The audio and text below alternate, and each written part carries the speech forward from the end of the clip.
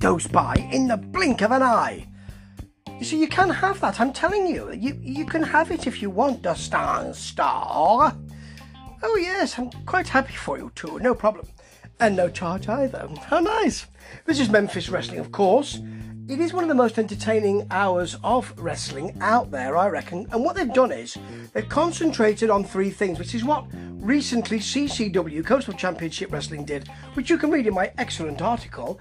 Well, excellently thought of, not excellently written or anything like that, although I'm quite proud of it, on CCW, on Sports Obsessive, little plug, and there'll be one for Memphis Wrestling as well next week, this week, which will be very, very interesting to write. You see, they concentrate on three things, which is the Trios Championship and the stuff that's off that, like the Mike Anthony angle. They concentrate on the women's title picture, and they concentrate on the Hollywood Horror Show.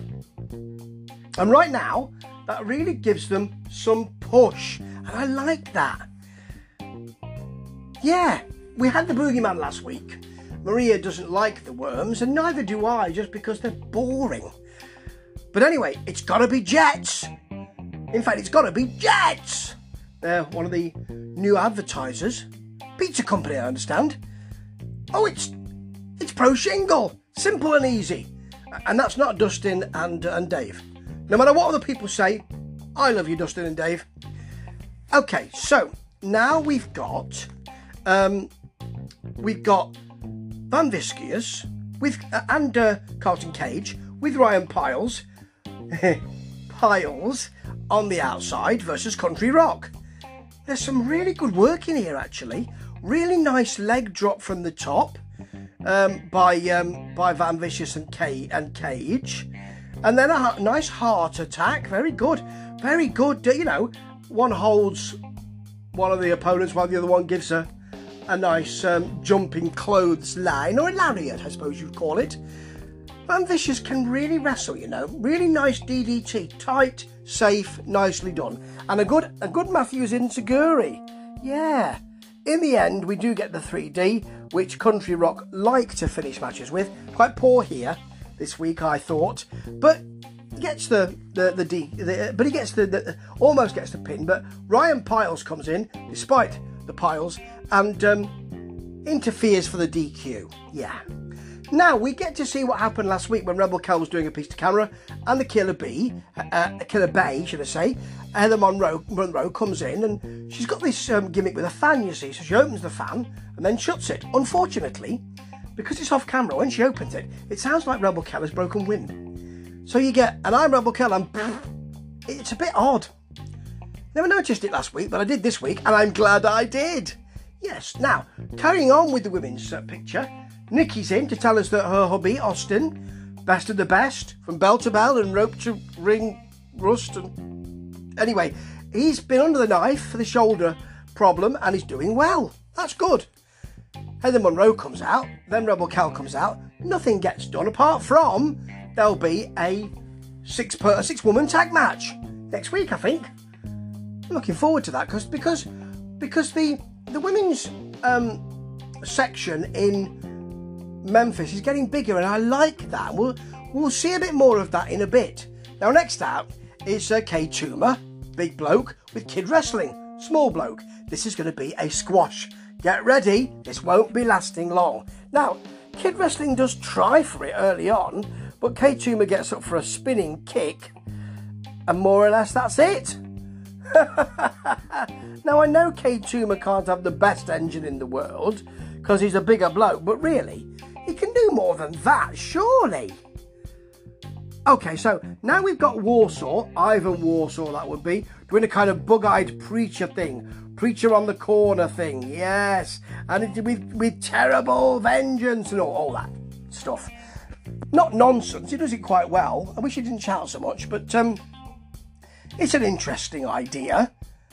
This is better, though. The Hollywood Horror Show without Jimmy Blaylock. I guess he'll come back maybe, and there'll be some kind of definite parting of the ways. He's still on the credits at the beginning, so I don't know, but it's nice to hear Jackson Crowley, because he's an intelligent speaker. He's good on the mic, you know. Apparently, they've got a trios match tonight in the main event, but they're out of the trios tournament because the Boogie's Crassy Steve and who was the other one last week? Won. But I don't think they did they? I think there was a sort of situation where they had to reopen the ending and put a voiceover in. I can't remember who won. Oh, it doesn't really matter. It's entertaining anyway. Next we've got Shalante, who does that. Better than that. Does a kind of opera thing. And I like that. I like the way she's doing that when she comes out. I like the way she's doing that to show us every move. So there'll be a neck breaker. There'll be a roll up. I like that. And she's fighting Skylar. Skylar's kind of variable. She doesn't need Amber Rodriguez in her corner, really, and she hasn't got that this week. Shalante did most of the work here, works the leg very well, and eventually Skylar puts her feet on the ropes to get the pinning predicament, and the ref takes ages to count. I think she counts to about 6 or 7. That's the ending. Skylar's not happy, and Skylar's happy. Well, she doesn't say anything, so I think she is. You never know with her, do you? Shalante isn't happy and wants to sing, which I really like, actually. She's cut off before she can sing too much. But I can understand why she's not happy. The ref really didn't do the business there at all. Now, here's a new incumbent. He was new last week. Big bloke, very Scott Norton, Big Jack versus Rashad Lee, who's coming back. Hello, Rashad. Prepare to get squashed. He gets on him early on, actually. Puts him down, leg drop, which then carries through to a kind of, I suppose, a cannonball or senton type thing. But there's a Death Valley driver for a very quick Jack win. Nice to see you, Rashad. Bye. Pro Shingle. And then the Pro Shingle Slam of the Week. Double trouble for Po Shingle there. Not Po Shingle. That'll be a different matter. That sounds like a commode company.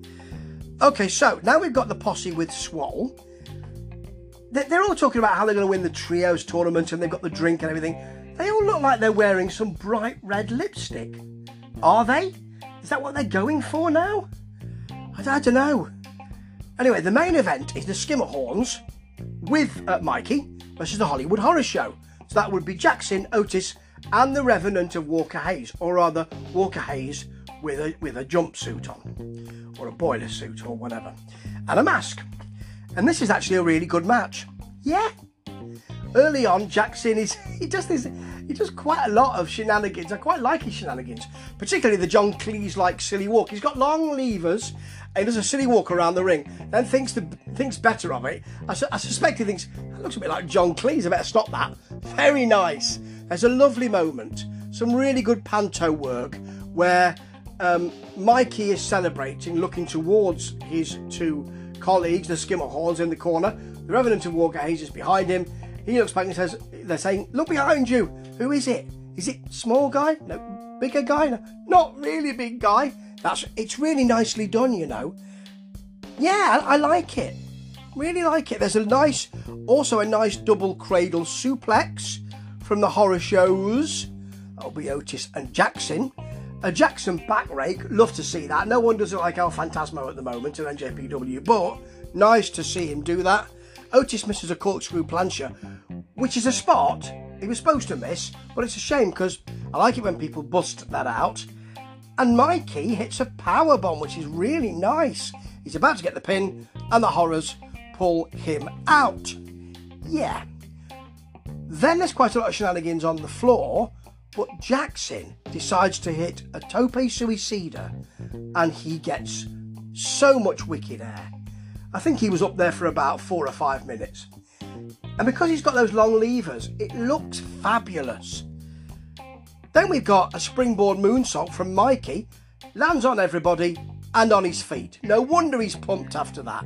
It's a good match, this. It ends with a Walker Hayes powerbomb on Jackson by mistake. I think somebody must have raked his eyes. I missed it. It goes by so quickly, this. I missed it. And then a pin by Mikey, and Mikey at the end is cheered. I don't know if they're trying to turn the Skimmerhorns face because they're a fun group, which they are, particularly with Mikey, whose work I really like. He's transcended that thin Dan Severn thing that he had. But yeah, I quite like it. And if they're going to turn them face, then I'd enjoy that as well. This is a great hour of wrestling. It is the fastest hour of wrestling around in the independents anyway. And it is really smooth. And it knows what it's doing. And it's established now. I really enjoy watching it, to be honest. I'm invested in these characters. Not all of them. I mean, you know, I haven't got a Bret Michaels now. Every rose has a... But, you know, I have a go at him and he was here this week and on promo and all that kind of thing. But I really like it. I really like these characters. They have a good go. The audience are invested. They're really invested in the characters like I am, and I enjoy it. Goes by in the blink of an eye. Once again, Dustin, do use it. And I'll be here next week, because why wouldn't you want to watch a great hour of wrestling? Do watch out for my column on Sports Obsessive too. Ta-ta!